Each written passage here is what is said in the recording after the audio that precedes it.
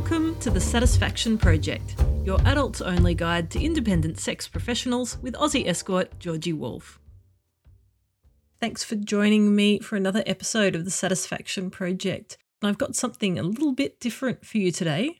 So here at the Satisfaction Project, we love and recommend independent hands-on sex workers. But I also believe that different types of services suit different clients. So if you're considering exploring sex and intimacy with a paid professional, it's definitely worth looking at all the options. So this episode is about looking at all your options. What are all the different kinds of sex work and what might be right for you? This is a huge topic, so to help me through this, I'm joined by my good friend Tash Murphy. Tash is an adult industry professional based in Melbourne. She has a background in adult retail, community health and advocacy, and currently works as an independent escort. Tash last appeared on episode 3 of the podcast where we talked about authenticity, but this time around we're going to work our way through all the various different varieties of sex work and types of sex work professions and have a think about why, as a client, you might gravitate towards that particular kind of service. It is a huge topic and we didn't get through it all today. So in this episode, we're mostly talking about hands-on full-service sex workers, but there are many other types of sex work too. They don't all involve sex and they don't all involve actually touching clients either, and I'll be discussing some other types of sex work in later episodes. This is just the first installment of what I suspect will be a very long conversation. Before we dive in, here are our regular disclaimers. Firstly, we don't speak for all sex workers. This is an opinion-only zone. Second, there's no legal advice here either. It's your job to know your local laws and follow them. And lastly, remember that everyone does things their own way. So no matter what, please follow your worker's advice. Oh, it's so nice to be talking with you again. Thanks for coming back. Yeah, thanks for having me on. I had such a great time last time. It was really good. This is a slightly different kind of conversation to what we talked about last time, but I don't think I'd want to tackle this topic with anyone else because it's so big. Like there's so much to talk about, and I just feel like you're a really good person to unpack this with. So yeah, it's good to have you here. Yeah, absolutely. I think that's the thing is that the industry is so diverse, and Right. It's really great to break it down and see the benefits of each type of work and how it can be great for workers and clients alike. Yep, and I reckon there's some really good stuff that we're going to be able to get into. But before I get super carried away with that, did you want to just give everyone who's listening a quick intro, just in case they didn't catch you the first time around in our last podcast episode together? What kind of work do you do, and how long have you been doing this work? Yeah, absolutely. So at this stage, I do escorting. I did start in the industry in 2016. I was doing parlour and brothel work, and then I moved into escorting in 2018. So at this stage, I've had 2 types of hands-on experience, but I do have quite a lot of friends in different sectors of the industry as well, and I've learned a lot from their experiences too. It's really useful listening to other people. And I'm similar to you. I started out in brothel work and then I moved to independent. I've also worked in a rub and tug joint, which was great fun. And I've watched in on people's BDSM sessions and I have a bit of a history in the kink scene. So I've got a bit around that. But then a lot of my other knowledge has just come from listening to my friends talk about all their different types of work. I've had friends who cammed, I've had friends who produce their own porn or who do online services, like a whole load of other stuff that I've never tried, but just hearing about it has been really enlightening. Yeah, it's incredible actually just how many different facets of the industry there are. And, you can choose what works for you. And if you want, you can try multiple different streams. And that's the beauty of sex work, I think. And why wouldn't you? But I mean, I guess this is probably the right time to say that even though we're talking about all these different things and we're talking about what we've heard from our friends about their experiences, we're not experts in all types of sex work. Like the sex industry is huge. There are dozens of different kinds of sex work out there and we haven't done all of them. So we're definitely not coming in today to try and be experts in all of types of sex work. And please don't take any of the things we say as the be-all and end-all definitions or the absolute truth. This is more just a chance to have a conversation about the possibilities for you as a client. what might work for you, what types of sex work might work for you. But please do your own research too and listen to your sex workers as well, because we are not absolute experts in everything. Although I like to feel like I am, but I'm definitely not. Yeah, most definitely. I think it's really important to research different facets of the industry and see what works for you. I mean, there are so many different things to take into consideration. So, Georgie and I, we Right. can give you our perspectives, but it's really important to do your research. Yeah, no, I absolutely agree with that. And look, I'm sure I'm going to be bringing this up again every time we land on a particular type of sex work that I'm not familiar with. I'll be letting you know, so you'll know the ones that I am familiar with and the ones I'm not. But look, I guess the purpose of today is just to look at sex work in its entirety, like what different types of sex work um, are out there, and why would a client choose one over the other? Why might a client choose to see an independent escort, or why might a client choose to go to a strip club? Why might a client choose to pay a content producer online? Like, there are so many different ways that you can interact with sex workers, and what I'm hoping is that we can work our way through this humongous list I have of types of sex work and just sort of, talk about why. Like, why might clients enjoy this kind of sex work, or why might you not? Why might this not be something you're cut out for? And, I hope by the end of it, after we've both kind of given our 2 cents, you'll have a bit more of an idea of what's out there and the possibilities and maybe the options. How does that sound, Tash? You down for like just us working our way through this huge list that I have here? Yeah, I'm so keen. I'm really excited to talk about the different parts of the industry, and I think it's going to be a really fun chat. I'm really looking forward to it. Yeah, me too, totally. If I say anything that you think is dumb, feel free to correct me, because this is speculation, and maybe we've all had different experiences, and it may be that you will have had a bit of experience that doesn't align with my experience, and please just feel free to go, oh no, that's not how we did it. At my work, the cum bags went out the back door, or whatever. Yeah, absolutely. I mean, I think that's the beauty of it, is that everyone's had different experiences and different perspectives. And likewise for you, is that your experiences might be incredibly different to mine. And also, I just want to note, same as Georgie, is that I don't have experience in every part of the industry. And so there are some types of work that I can't speak on from firsthand experience. So it's purely just from what I see from an outsider's perspective. So again, Hmm. always listen to people with lived experience first. Absolutely. And let's flag those things when we get to them. If we get to Yeah. a type of sex work where we're like, well, I've heard of this, but I've never tried it. Have you tried it? Yeah. Let's just say so that you as a listener know that you also need to do some research here, that we're not necessarily giving you the whole picture, because there's always going to be more. And like Yes. you said, lived experience is Mm. where it's at. Yeah.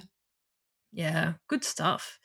Let me check my little list to see if there's any other disclaimers. I think that was the big one. Um, hmm. Oh, there is another disclaimer Okay. too, and it's about hierarchy. And this Mm. is the reason I wanted to do this episode. So I don't know if you experienced this, and I guess maybe we didn't, because we did brothel work and then we did independent work.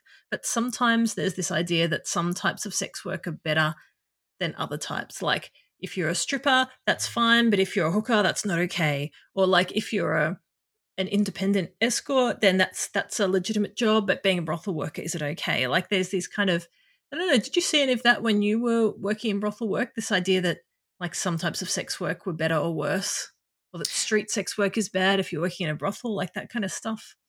Yeah, most definitely. I have experienced hierarchy, unfortunately. So I actually found when I was working in like parlors and stuff, I at that point I actually did have a Twitter account, and I was sort of a quiet lurker. So I was more just like watching a lot of the escorts and kind of getting a feel for like sex work Twitter and seeing what it was all about. And this is basically at a time escorts didn't interact with brothel workers on Twitter.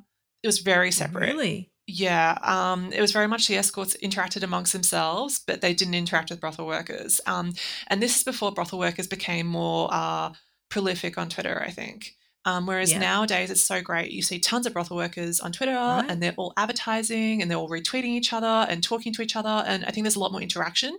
Whereas when I initially went on Twitter back in 2016, 2017, I was a bit of a quiet lurker. I was working parlour brothels at the time, and pretty much I was being completely ignored by escorts.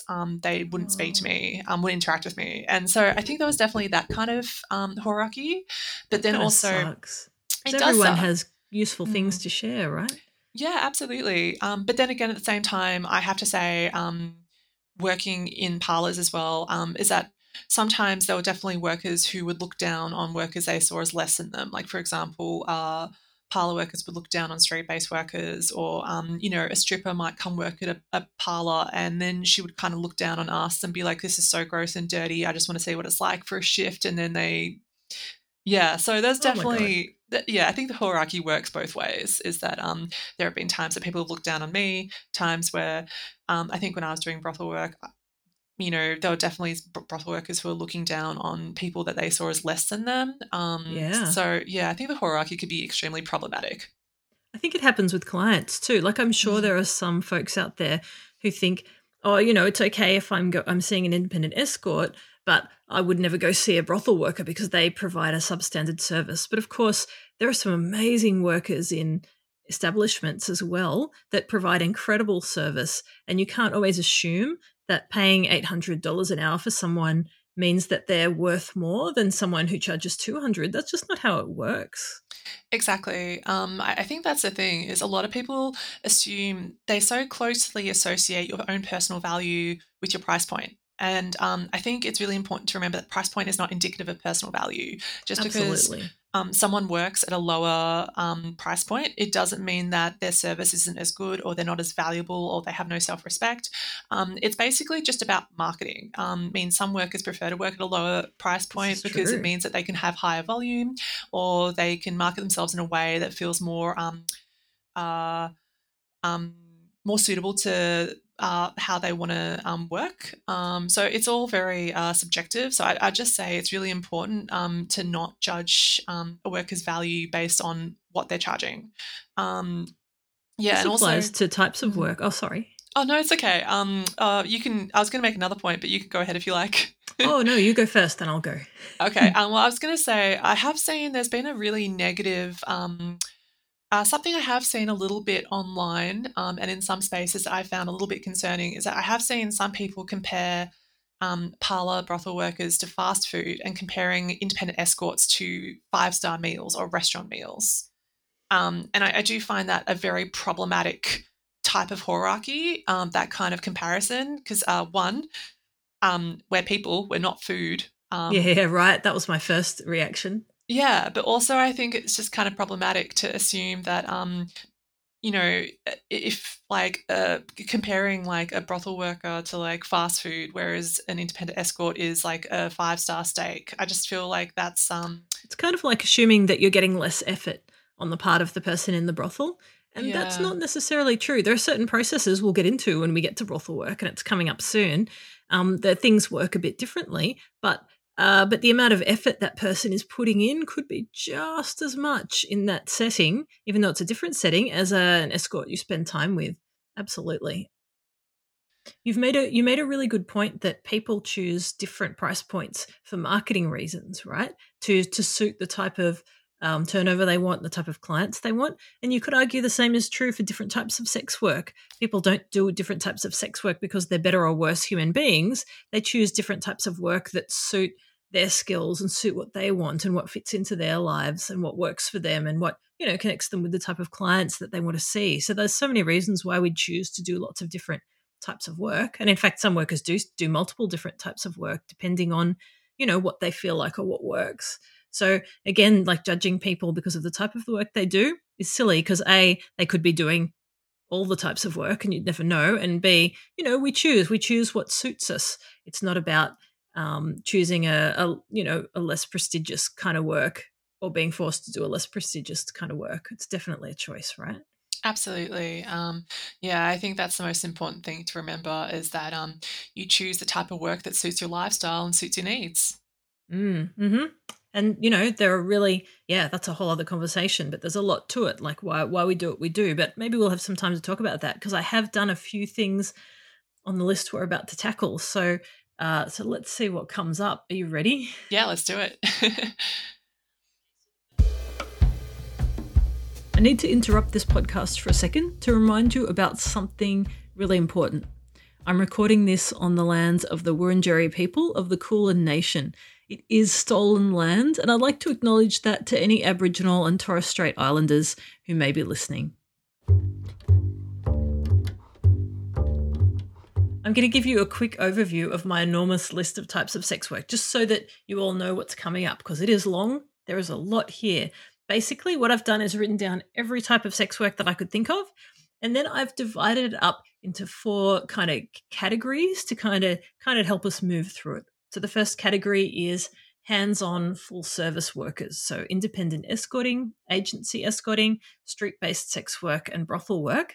And then the second category is like hands-on work that's kind of a specialized discipline or specialized training. So we have fetish and pro BDSM work, sexological body work, which may be new to some of you, and tantra practitioners. And then our third category is hands-on, but not full service. So workers that don't provide sexual intercourse necessarily. And those are independent erotic massage venues, stripping, and professional cuddling. And then last, we've got the services that are more hands-off. And what I've got here is camming, peep show performance, online content creation and porn performance, and lastly, we've got phone sex. So this is a lot of things, but at least we're starting with something easy. We're starting with hands-on full-service work, and we're starting with independent escorting, which at least I know that's something we both have experience with, right? Absolutely. So do you want to give me your definition of independent escorting? What is independent escorting? What's it about? So independent escorting basically means that you work for yourself. You don't work for an agency. So it means that you are in charge of all your own advertising and marketing. You are in charge of your phone, your email, your communications with clients. You're in charge of booking your own tours, booking photo shoots, and also doing the actual bookings as well. So you do all the admin behind the scenes as well as seeing clients. Right. Or in this case, we are in charge of our own businesses because you, the listener, are the client. Yeah. Hopefully. Although you could be, sex workers listen to this too, of course. But yeah, if you're seeing an independent escort, you're seeing someone who runs their own business and providing usually full service stuff. So sex, right? Yeah, so they provide full service, they provide companionship, some escorts provide social only dates. But yeah, it's, some escorts see couples or do group bookings. So it can be quite varied, but it's very much, majority of my work at least is full service. Yeah, great. And I do some social stuff too and some companionate stuff. And then I also do the sexy stuff. So it just really does depend on the person. Yeah. And, I love my job. There's so many benefits to doing this work. I love the fact that it feels a lot like a date going out with a client, that we can go out to a movie or we can go out to a show, or we can have dinner together, or we can just have a crazy hotel room sex. What about you? In terms of independent work, like why do your clients enjoy seeing you? I think they really enjoy seeing me because for them it feels a little less clinical. They want to feel like it's a bit more natural, like they want the idea of it being like a date. So quite a few clients, I do quite a few social dates. I do dates that actually like a drinks in bedroom or dinner in bedroom. And I think a lot of clients really enjoy that because it gives them a chance to actually get to know you over a meal or a coffee. They get to see what you're like. And then there's the anticipation afterwards of going back to the bedroom. So I think for a lot of people, they really enjoy that kind of style because it feels a lot more free flowing. It feels a little less prescriptive or a little bit less clinical. So yeah, I think that can be really good for a lot of people who enjoy that more kind of style. You can take things slowly if it's a longer booking, and there's kind of more options because, of course, you could take things slowly in another setting like a brothel, but you're a bit more limited because you're in one room. As to the options, it's harder to go out to dinner and connect with someone and that kind of stuff. So independent escorting can be really good for that. You can, you've got a lot more range of the kind of activities you can get up to, right? Yeah, absolutely. I mean, there are so many things you can do, which are great fun. Like, I know quite a few escorts who have gone out to museums and galleries, or they've gone, they've done like paintball with clients, like really fun stuff. Yeah, you could do like, No, nobody's oh, taken me to paintball. I want paintball. Me too. Does someone want to Yeah. book me and Tash on a doubles date to do paintball? I will cry like a Yes. little girl, just putting that out there. It'd be so fun. Oh my god. Okay, that's now on my bucket list, Yeah. Tash. I want to do paintball with you. But Oh, then, yes. like, I'll wear a very sexy, sexy lingerie and then run around paintballing people. The lingerie would Yeah. be splattered in paint, but that's fine. Oh, that sounds like so much fun. So, like flexibility, you can't wander into a brothel and say, "Hey, can we do some paintball?" That's not really going to work. It's just from a practical point of view. So that's really good. And I guess that's similarly, you can find different workers who might come to you if you have a hotel room or come to your home, or you might find workers in some locations where you can go visit them as an in-call. So there's a bit of flexibility around where you meet someone as to whether you see them or they come to see you. Absolutely. I think another really important thing to one of the benefits of independent escorting is that there is a flexibility, and sometimes there's the option to extend a date. So if you're having such a fun time, you can say to your worker, "Oh, hey, would you be able to extend?" And there are times when we're able to do that, and that's great. Whereas if you are going to an establishment, going to a parlor, sometimes that option isn't on offer because, you have a very set time and there might be a queue of other bookings afterwards. This And is so that can true. be a little bit more limited I mean, you can extend a brothel booking, but you have to sometimes. put your Yeah. pants on and go back to the cash machine, which is inconvenient. Yeah. And yeah, you're right. Someone else might come in and book that person. It can be trickier. Yeah, Yeah. for sure. Mm. What about the drawbacks? Like, what do you think there's any kind of client that isn't well suited to seeing an escort and might want to see other types of sex workers? Like, I mean, one thing obviously comes to mind, that is cost, and it Mm. can be quite. It can be. It isn't always, but it can be expensive. Some escorts have rates that are upwards of $300, $400, $500 an hour, but not everyone, but some. The Yeah. price tends to be higher, right? Yeah, I mean, I think obviously the cost of seeing an independent escort is a factor. I think another thing to consider as well is that unfortunately, escort laws are different in different states. So, That's a good point. for example, in Victoria, in-calls are currently illegal. So, for a client, not only would they be paying for the escort's rate, but they may have to pay for a travel fee for the escort to visit them, or they may have to pay for a hotel or an Airbnb. Like there might be additional costs, which could be a little bit expensive. So It is that's a another big factor. drawback. Yeah. I know tons of people who would like to book an escort, but have specifically told me that the cost, plus the cost of getting a hotel Mm, room as well, plus the it fear of adds it up. showing up on their credit card and having family members go, "What the hell is that?" It just makes it too difficult. Yeah, I think that sometimes that can be a bit of an issue. I think as well for some clients as well, as you said, having things show up on their bank statements could be an issue in terms of discretion. So yeah, I mean that's something to consider, I guess, as well. Yeah. Mm. Obviously, most escorts only take cash. But yeah, if you're doing a bank transfer or if you're booking a hotel, there's a bit of a paper trail around that Yes. stuff. So if you have privacy issues, that could be a thing, as opposed to going to a brothel, for example, where you just get your cash out of the cash machine and that's all fine. Yeah. Yeah.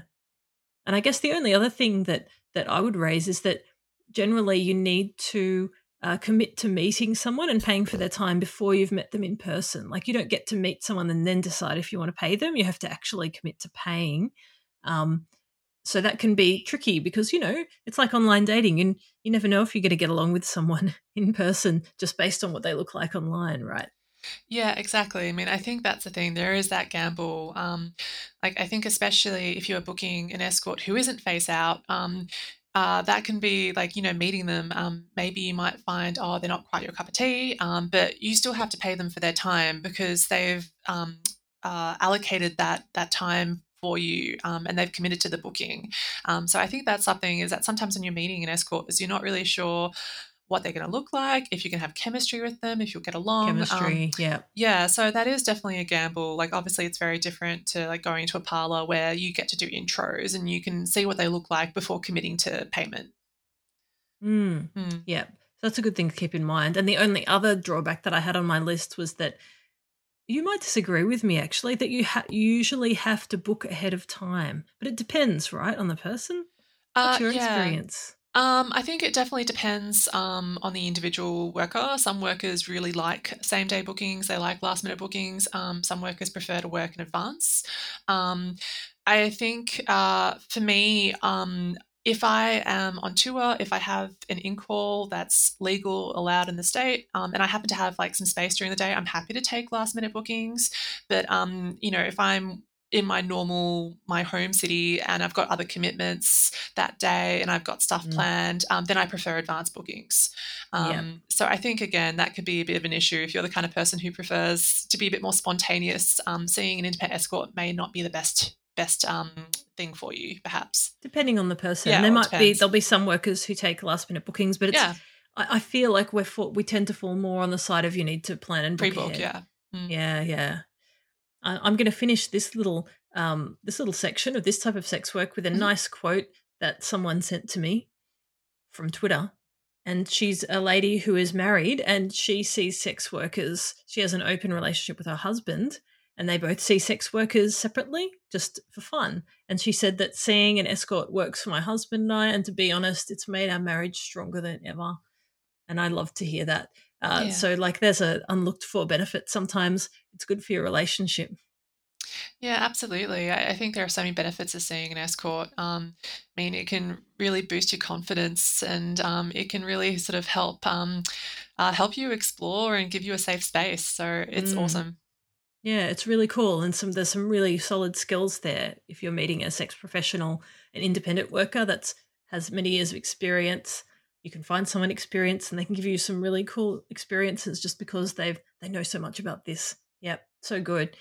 Thank you. Okay, we're Cool. moving on to something that I actually don't have direct experience with, and that is agency escorting. Have you ever done any agency work? I actually have never done agency work, so I went straight from parlour work to independent. But I do have a few friends who've done agency, and they've told me a little bit about it. Yeah, great. So, what's your definition? What's your definition of agency escorting?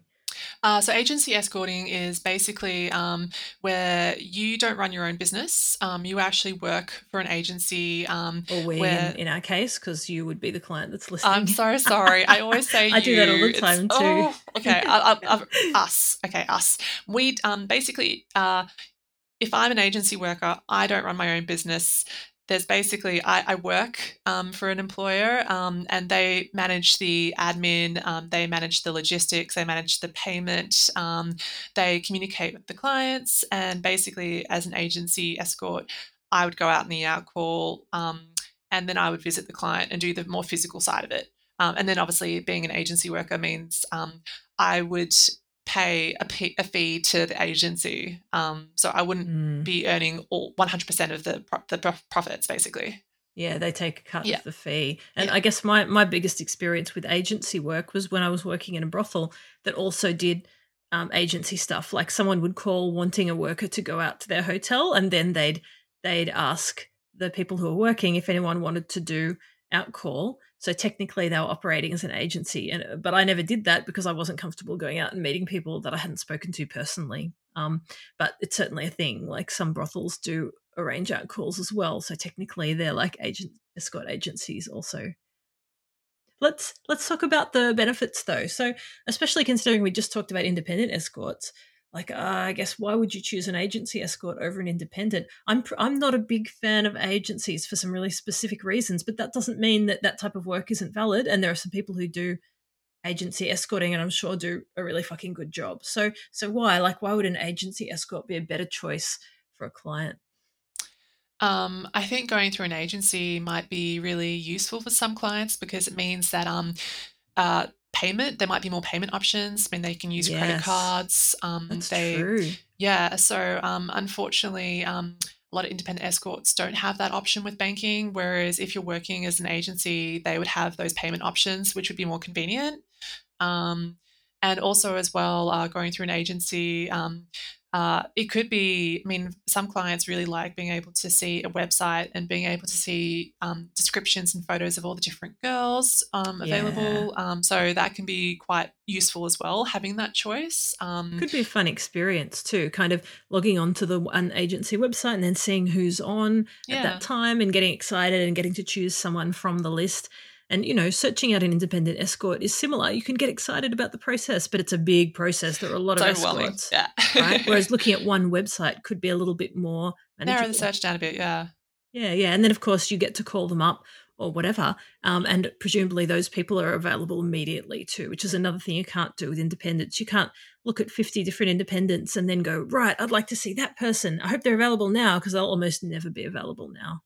Exactly. I think another thing that could be a benefit of seeing an agency escort is that I don't know this for certain, but I'd probably be assuming that you wouldn't have to pay for there might be an additional travel fee, but there might not be. Yeah, that's true. Travel fees are a thing. Yeah, I know independent escorts, a lot of us charge travel fees, whereas with a lot of agency escorts, from what I've heard, is that they actually have a driver who will drive the workers to bookings. Yeah. So I'm not sure for sure whether there's an additional travel fee, but there might not be. So it might depend on the agency, individual, but yeah, there could definitely be some benefit there for sure. Mm. Yeah, yeah. And I kind of feel like the drawbacks are, okay, there's a really big drawback that I want to talk about. But before I got onto that, what do you feel like what are the reasons that clients might not go with an agency? Again, they may not want to leave a paper trail. Yeah. They may not feel comfortable with some of those payment options. So yeah, that could be an issue if you want to be discreet. Yeah, this is true. And of course, like independent escorting, you don't meet the escort until they actually arrive to do the job, at which point you're committed to at least paying. Obviously, no one's should ever be pressured into doing anything they don't want to do except paying, because once you've committed and they've turned up, you do have to pay them. So that's a thing some people are worried about, that the escort might turn up and they might not click and that kind of thing. Yeah. Yeah, but my biggest problem, and this is my bugbear, so I'm not hating on all agencies. I'm sure there are some great ones out there, is that you're talking to the manager, you're not talking to the worker. And for me, like, part of the biggest part of trusting a client and the client trusting me and knowing that they've picked the right person is actually getting to speak directly with the worker. So with an agency, you call up and the receptionist or manager goes, here's who we've got, here's who I'd recommend based on what you want. And then they send that person out. You don't really get a chance to interact with them at all first. Yeah, I think that's actually a really good point, is that there are definitely clients who appreciate having that direct interaction with the worker, because I want to get a feel for us, I guess. They want to see what we're like. And I think sometimes having a middle person can kind of make it seem a little bit, for some clients, it can feel a little less personal, I guess. This is true. And on the other hand, maybe some clients feel more comfortable calling up a receptionist or a manager and saying, this is what I want, and having the manager help them out, rather than just getting thrown in the deep end of trying to talk to a sex worker for the first time, because that can be really intimidating too. Oh, for sure. Yeah. Yeah. It's a good thing to consider. Don't forget that we have an online membership program. Membership gives you access to videos on our website that show you how to have incredible experiences with sex workers. We even have a private Twitter feed so that you can connect with your fellow sexual adventurers. To become a member, visit satisfactionproject.com and hit the sign up button. Okay, we have like 2 more types of hands-on sex work to talk about. And the next one up is street-based sex work. And before we talk about street-based work, I got to say I don't have super experience with this. I have friends who've done street-based work for sure, and I've had a chat to some of those before this podcast to get a bit of a feel for it. But this is the first one coming up where I can say categorically I haven't done this one, and I haven't met many clients that have seen street-based sex work. But I still think it's really important to talk about, because street-based work is really stigmatized. Like, people think really badly of street-based workers for some reason. Maybe it's because of all the movies of the chicks with the high heels standing on the street corner or something. For some reason, people have a really, really bad picture in their heads when they think about street-based work. And I just think that's kind of bullshit. I think it's just another type of work. So that's my take. Like, what's your feeling on the whorephobia around that? Like, it definitely comes up, right? Oh, absolutely. I do feel like in our industry, street-based sex workers are quite often the most vulnerable group of workers. They are highly stigmatized. They cop a lot of shit. They cop a lot of shit. Mostly they're criminalized for their work. And I feel like it's extremely, when you look at there are some countries, some states that have decrim, but it's only partial decrim, and so it doesn't protect street-based sex workers, and that's really scary. It does a huge disservice to street-based sex workers. It doesn't acknowledge their labour, it doesn't acknowledge the legitimacy of their work, and it doesn't protect them. So I think Right. basically any decrim that leaves out street-based sex workers is doing more harm than good. And I think that And we this has really, just happened, like we just had a sex work decriminalisation bill is just in the process of getting passed in Victoria, in Australia, where we are. But again, they left street-based workers out. Like they said, oh, no, it's okay to do street-based work, but only in these particular spots at these particular times. And that's not full decrim, because it still means that street-based workers will be getting hassled by the cops. So that's disappointing. I was disappointed. yeah, it was extremely frustrating and disappointing. And so I think that's the thing. It's really important for our industry that we do protect our most vulnerable workers and we make sure that they feel safe, and then we listen to them because they have lived experience. So Right. yeah, I think that's the thing is I will be very honest and I have no experience in street-based work. I know very few people who've done it. And I think it's important that we do listen to them and we acknowledge their labour as just as legitimate as other sectors of the industry. Yeah, totally on board with that. And because I knew my knowledge was a bit deficient, I had a chat with a friend of mine who has done street-based work to ask their thoughts on, um, what might work for clients around street-based work. And I'm going to share what they've said here. So basically, just for a quick definition too, which we should have done at the beginning, but it's okay, we got carried away. Street-based sex work is a kind of sex work where the worker meets potential customers in a public place. That's basically it. And then, I'm doing it. Once we've met the customer in a public place, we might negotiate to deliver services at another location, sometimes in a car at a quiet spot, or going back to their house or hotel, that kind of stuff. There's options, right? Yeah. Yeah, and look, so I spoke to my friend. We had a really good chat. She also asked us to really take some time to point out that when people think about street-based work, they're thinking about the stuff they see in the movies and on TV and stuff, and it's really kind of shamey and gross, and it's really inaccurate. It's not women in like huge heels standing on the street corner with their hip stuck out, Mostly it's just workers of all genders just sitting around waiting for clients, really cash. You wouldn't even notice these people unless you were specifically looking for them. So it's really not like a lot of people imagine. So yeah, she asked us to really stress that. And then if you like, I can feel free to jump in too, but I'm quite happy to just run through what she shared because I think Yeah. it was really helpful. Yeah, I think it's good to share that. Yeah, great. So why might street-based sex work suit you as a client? So here are a few ideas. So she said sometimes people get off on the public sex stuff. Like, yeah, sure, if you're picking up a worker and finding a secluded spot in your car and that sort of thing, that is that kind of exhibitionism light is a kind of a thing for some people and a totally legit kink. And the experience of like getting in your car and going out looking for someone can be really exciting. So that particular kind of process, similar to going onto the escort agency's website and looking at who's on that night, it's the experience of looking for someone and finding the right person.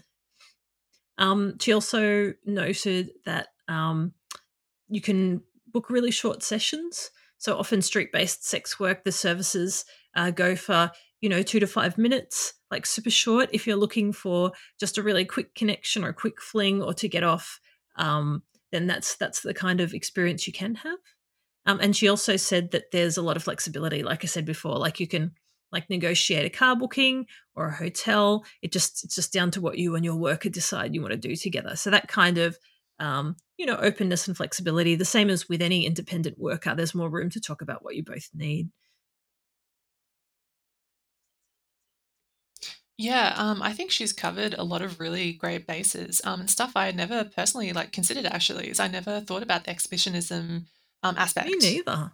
What kind of really struck me was the experience, and this pops up for a lot of these different kinds of sex work. When we say, well, why might clients choose to do this?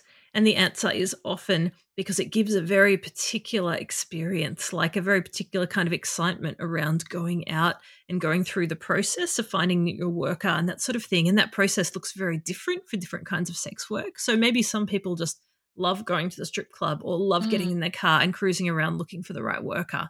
And yeah, like that, if that experience appeals to you, that's a legitimate reason too. Yeah, absolutely. I'd probably say convenience is also a factor. Yeah. Again, is that, you're not paying for travel fees or necessarily paying for hotels and Hmm. stuff. For some people, they might find it really convenient to be like, oh, this is great. I can book someone and have a car job, or, book someone and have that like different experience. So that can be also very convenient as well. And short notice Mm. too, as well. Like we talked about before, you can just, hop in your car and off you go and look for someone when you're feeling horny or when you feel like hanging out with someone. Yeah, so that's definitely a thing with street based work as well.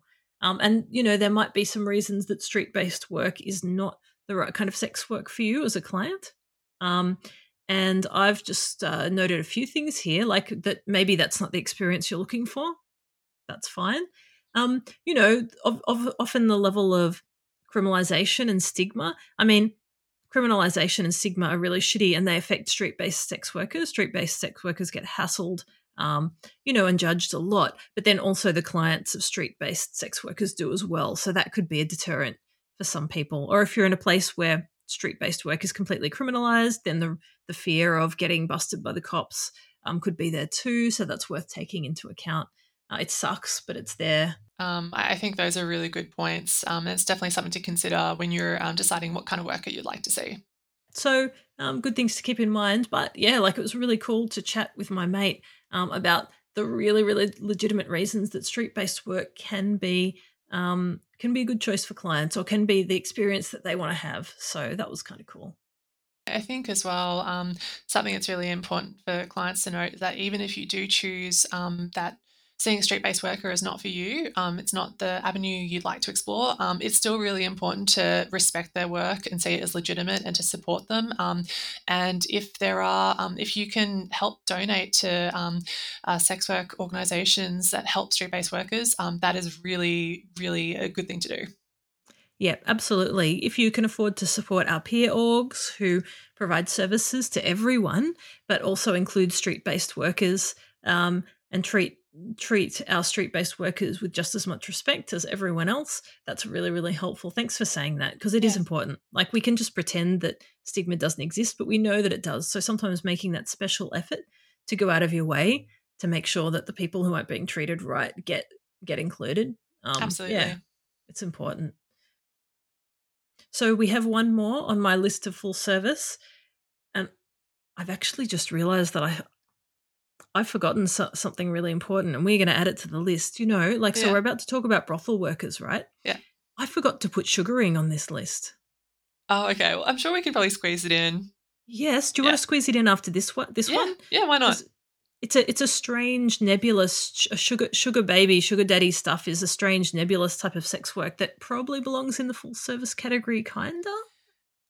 Yeah. I think it's definitely there's definitely a bit of horror-archy that kind of comes into play. But I think Hmm. it's definitely good to acknowledge sugaring as a type of work as well. Yeah. Okay. Well, let's take it on to the end of this one. So next up, we've got brothel work, and this is super easy, I think, for both of us to explain because we've both done it. But basically, brothel work is when you go to an establishment or a premises, and there are sex workers who provide full service, so sexual intercourse, at that establishment on a set shift. So they'll be working there for a particular shift, and you see them in the rooms in the place that you go to. And then the workers will usually give a cut of the fee or the rate to the people who are running the business on the premises. Yeah, that's pretty much an accurate description. And again, I think when it comes to parlor workers, brothel workers, is that sometimes you pay for a standard service, which is typically um, oral on the client, sex, massage. And Yeah. then there are a lot of parlor brothel workers who will actually charge extras. And so those extras can range from a wide variety of activities. It could be, Kissing, yeah, kissing, mutual kink. oral, kink, anal, anything that they see as additional labor, or yeah. So it is kind of a different concept. So with brothel workers, a lot of them do have extras, whereas with an independent worker, Mm. not as much. Like some of them do charge extras, but it's kind of a different price and different inclusions. Yeah, different sort of pricing scheme. You're right, because a lot of escorts are mostly all inclusive. Although there are certain things that certainly do get charged extra for. But you're right. In a brothel, you can kind of expect to pay the base fee for massage, sex, oral, and then if there's extra things you want that are a bit fancy, you can kind of expect that Yeah. that's going to cost you. Yeah, that's a really good point. Um, what would you say the benefits are? Because we've both done both, right? We've done independent, we've done brothel. Why Yeah. might a client go to a brothel? The benefits of going to an establishment, the great thing is that you don't have to pay for a hotel, Airbnb. You don't have to host at your own place if that's an issue. So it can be really convenient in that way, being able to just drive to a local parlour, brothel, or establishment, and then they've got the rooms, they've got everything that you need, and that's really great. Also, as well, we spoke earlier about intros, is that you get to meet all the workers on shift and you get to say hello to them, see what they look like, see what they offer in their service, and then you choose. So you can actually meet them before committing financially and emotionally Mm. to the experience. And another thing as well is that, again, it's an experience. Like for some clients, going to a parlor, it's kind of like a bonding experience. Like it's a fun night out. Quite a few clients will go with their friends. It's fun. It's sort of like Or going at to the the end of strippers the in a way. night. Yeah. Yeah. I remember I had a client come into the brothel I was working at once, and I had a good chat with him, and he told me that like he'd go out to bars and stuff during the night, and then, like he'd see women out, but it was kind of up to the women as to whether they wanted to pick him or talk to him when he was Mm. out drinking. And he just wanted to come to a place where he got to choose, where he got to pick which woman he wanted to talk to or get sexy with from the selection, rather than always feeling like he had to sit back and wait for someone to pick him. And that was why he did it. That was the experience he wanted. Like he wanted to have the power to choose. And I think that's legit, you know? Yeah, absolutely. Well, I've definitely had some clients say similar, where they'll be like, "Oh, I've had a really fun night out. I'm feeling super horny. I would love to have a great experience, but I don't want to have to go through the effort of having to pick up a woman at a bar. I'd much rather go to Yeah. an establishment, and then I can choose someone, and I know it's in a location where I don't have to worry about having to host, or I don't have to worry about, taking someone back to my place and maybe my place is too messy. Like Don't have it's to all pick there up your for you. socks off the Yeah, floor. exactly. And it is cheaper if you get through many beers of a night. It may actually be cheaper to go to a brothel and spend an hour with a worker than to spend all night drinking and chatting people up. Yeah, for sure. Mm. Yeah, totally agree. And there's also more payment options too, like agency escorts. You will often have the opportunity to pay on credit card or something like that. It's not just about having to have the cash, so that can be useful. Absolutely. Yeah, I think it can be convenient for a lot of reasons. And also as well, there's a selection of workers you can choose from. Is that there's usually quite a few workers on shift. Or if you have like a favorite worker, then you can always book them in advance. So you have those options. Yes. Yeah, yeah. And of course, if you go to the same establishment over and over and they get to know you, it means that you can kind of maybe feel a bit comfortable. You might know the receptionists, get friendly with them. So then you can come in, and even though there might be different workers and people you haven't met, it may not be as nerve-wracking as meeting a new person one-on-one, because you have friends there, you have people who know who you are and know Yeah. you're a good client, and they'll say, hey, how you going, and get you comfortable, and they'll maybe make it easier for you to meet new people. So if you're a bit socially awkward or anxious, that could be kind of a nice way to start off too, rather than just trying to negotiate a date with one person, then trying to handle all that. Mm, exactly. Yeah, yeah, cool. And in terms of drawbacks, I can there's a few that are on my mind. But what about you? In terms of why clients might prefer not to go to a brothel, what's your experience with that? I do know some escort clients say that they're not so keen. I suppose when it comes to the brothel aspect, is that quite often the bookings are timed and there's a buzzer. So it's very much you get your allocated time, buzzer goes, and then that means session's over, have to shower and clean up and get ready. It's really jarring too. Like you're trying to have sex and suddenly there's a thing on the wall that goes, Yeah. and it can be really off-putting if you're easily startled. So that's a thing. Yeah, for sure. So I think there are definitely some clients who might find that the timer or buzzer is a little bit clinical, or even just the idea of extensions. Like, again, we spoke about extending a session. If you go to a parlor, then quite often we have to call up on the phone and the receptionist has to come up with the FPOS machine, and or otherwise you have to put your pants back on and go downstairs. So that can be a bit of a hassle. Or run down in a towel, which I always found very, very entertaining. Yeah. And I guess another component as well is for some clients who are, if discretion is a big issue for them, going to an establishment could possibly mean they might run into someone that they know. There is that risk involved. Oh, that's true. Yeah. Going in and out, right? Even if you're not in a enclosed sort of lounge intro, even if you get your own little room to intro the ladies. And look, at my last podcast episode, I did speak with an ex-brothel receptionist and we had a chat about the etiquette and the etiquette of introing at brothels. So if you want a bit more in-depth look into that, go back and check out our last podcast. But yeah, some brothels, you'll walk in and they'll generally put you in your own private rooms. But, there's no guarantee you're not going to run into your mate going out the door because there is only usually one door, although we had a back door at some places and people would leave via the back sneakily. But what if you both try and make it in through the front at the same time? Like there's no way to guarantee you're not going to run into people right? Yeah, exactly. So I think that could be a concern as well. Yeah. This is just bringing back all my memories of brothel work and like the hilarious clients and the one that would sneak out the back when he was done. Like just so good.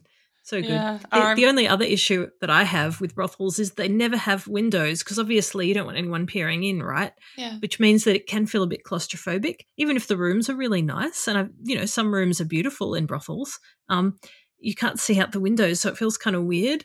But maybe just to me, working a full shift, maybe it wouldn't be so weird to a client who just came in for an hour.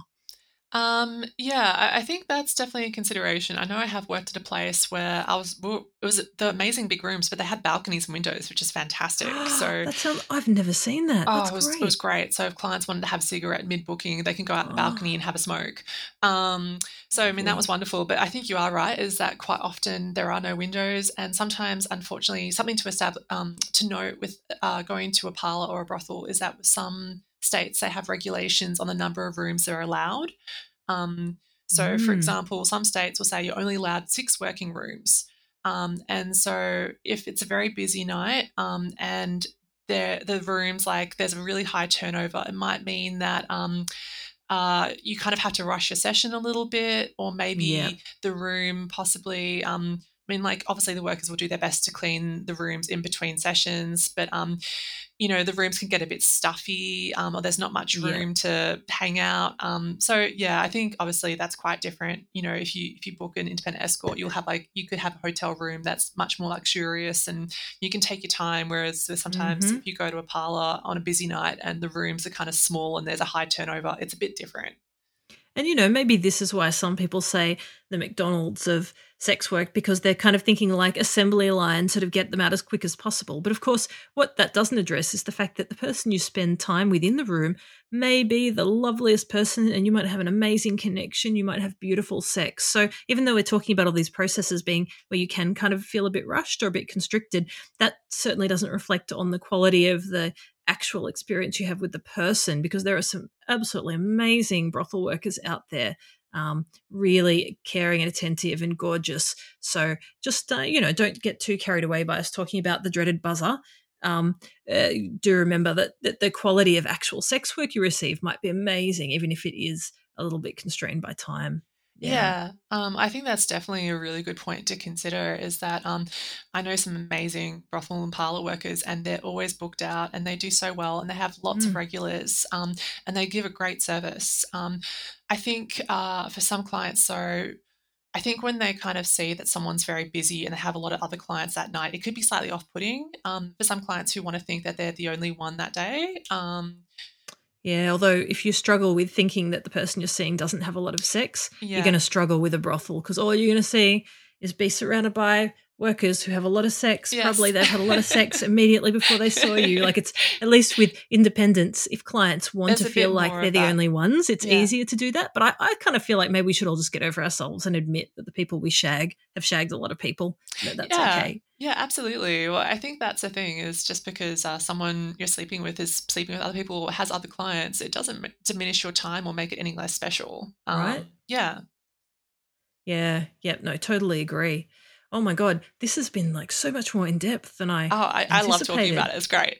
Oh, this is awesome. So I reckon for this episode, we're probably going to only get through the hands-on stuff, and we're going to have to come back and tackle the other ones in subsequent episodes, because there is so much here. So let's dive into a bit on briefly on sugaring, Yes. which is a whole episode in itself, and then sort of we'll wrap it up and we'll come back and tackle the next section next time around. How does that sound? Yeah, sounds awesome. I'm so keen. Good stuff.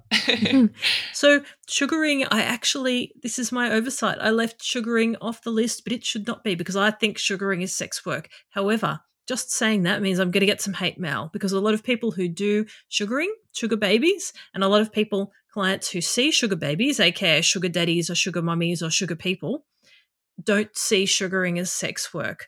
And I just want to acknowledge that, and that some people are going to be upset when I say it's sex work. I really do think it's sex work. There's a really good episode of the Savage Love Cast where Dan Savage interviews one of the people who founded seekingarrangement.com, which is one of the most popular sugaring websites.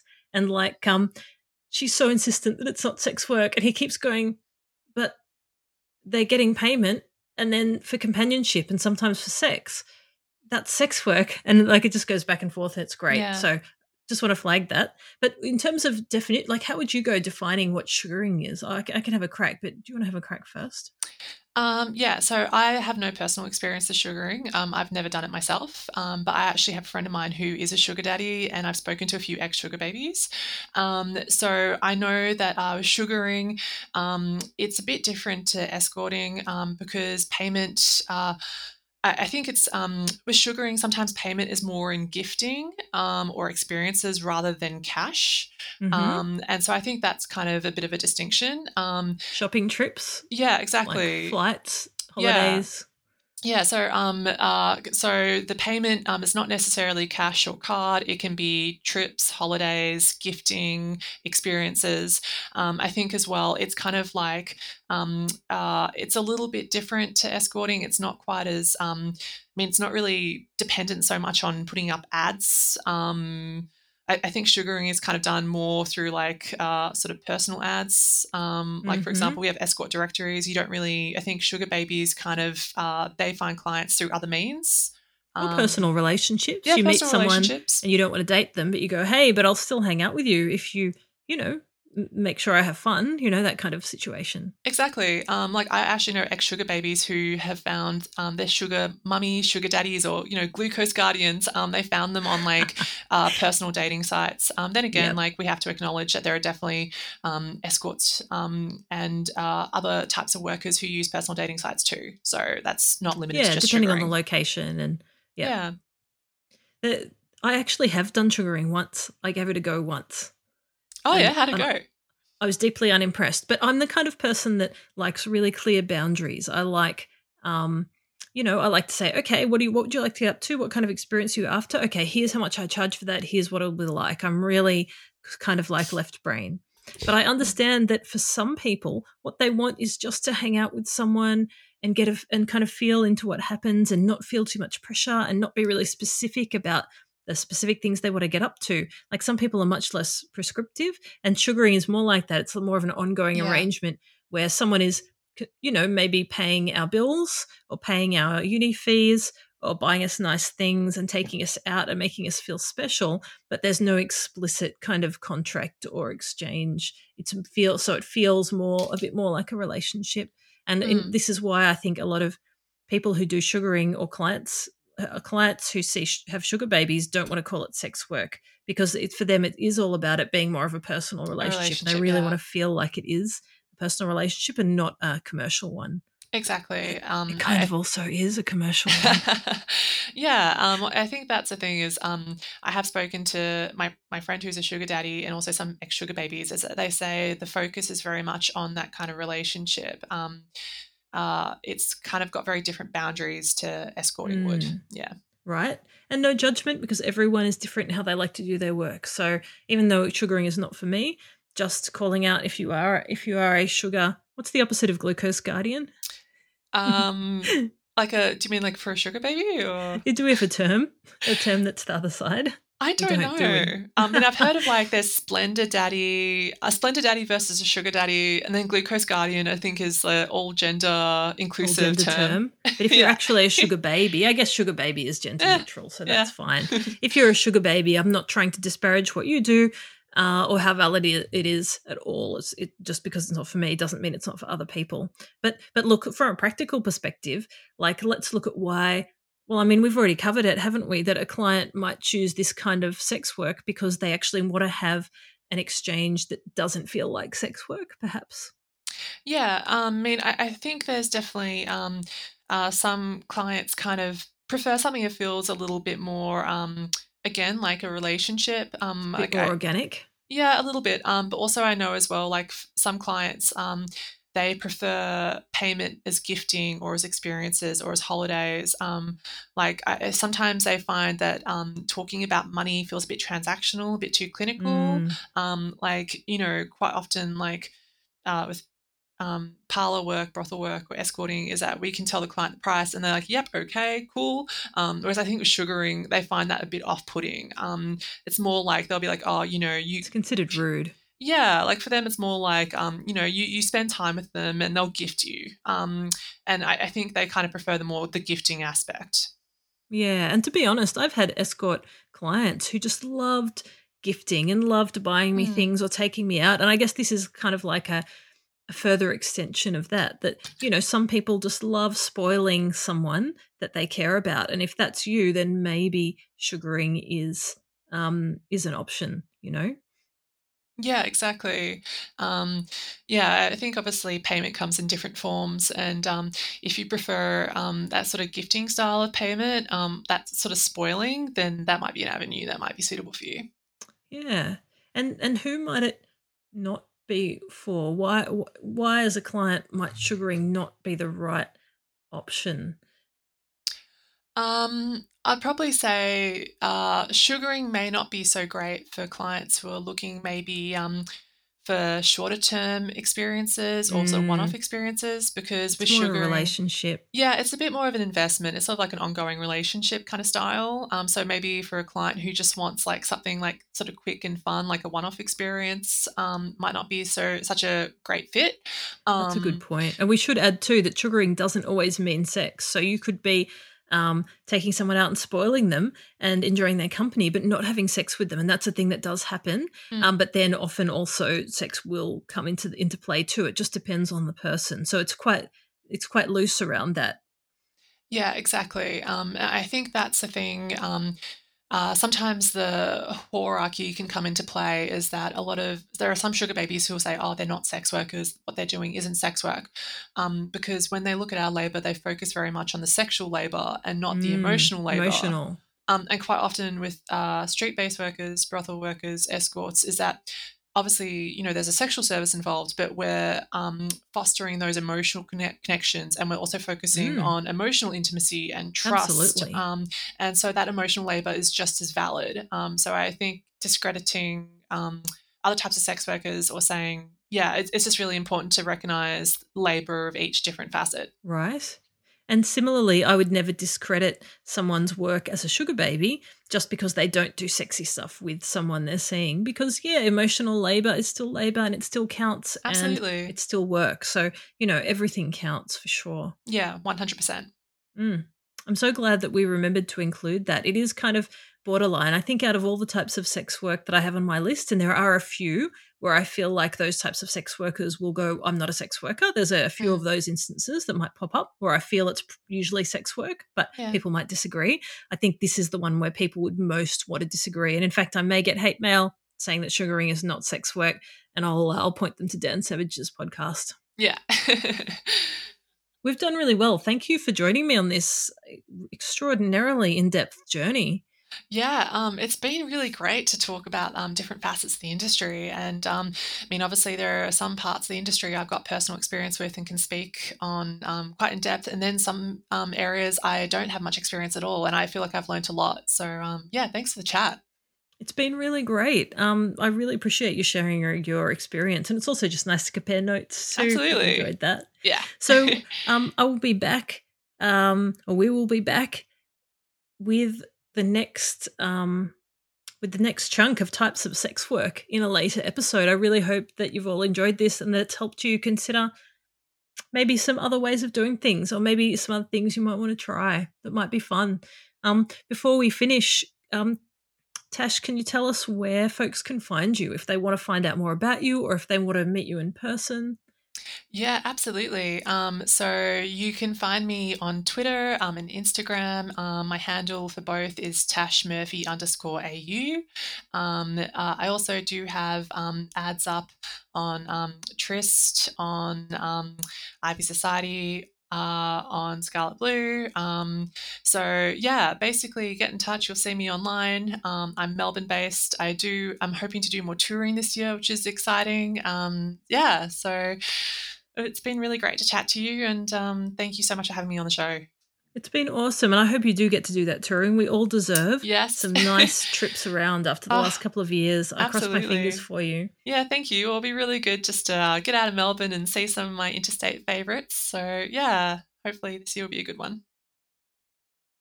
Thanks for joining us. If you want to become an expert client, head on over to the website satisfactionproject.com for more articles, your questions answered, and exclusive member-only content. After all, wise clients are the best clients. Stick with us and you'll be well on your way to having those peak experiences with sex workers that make life worth living.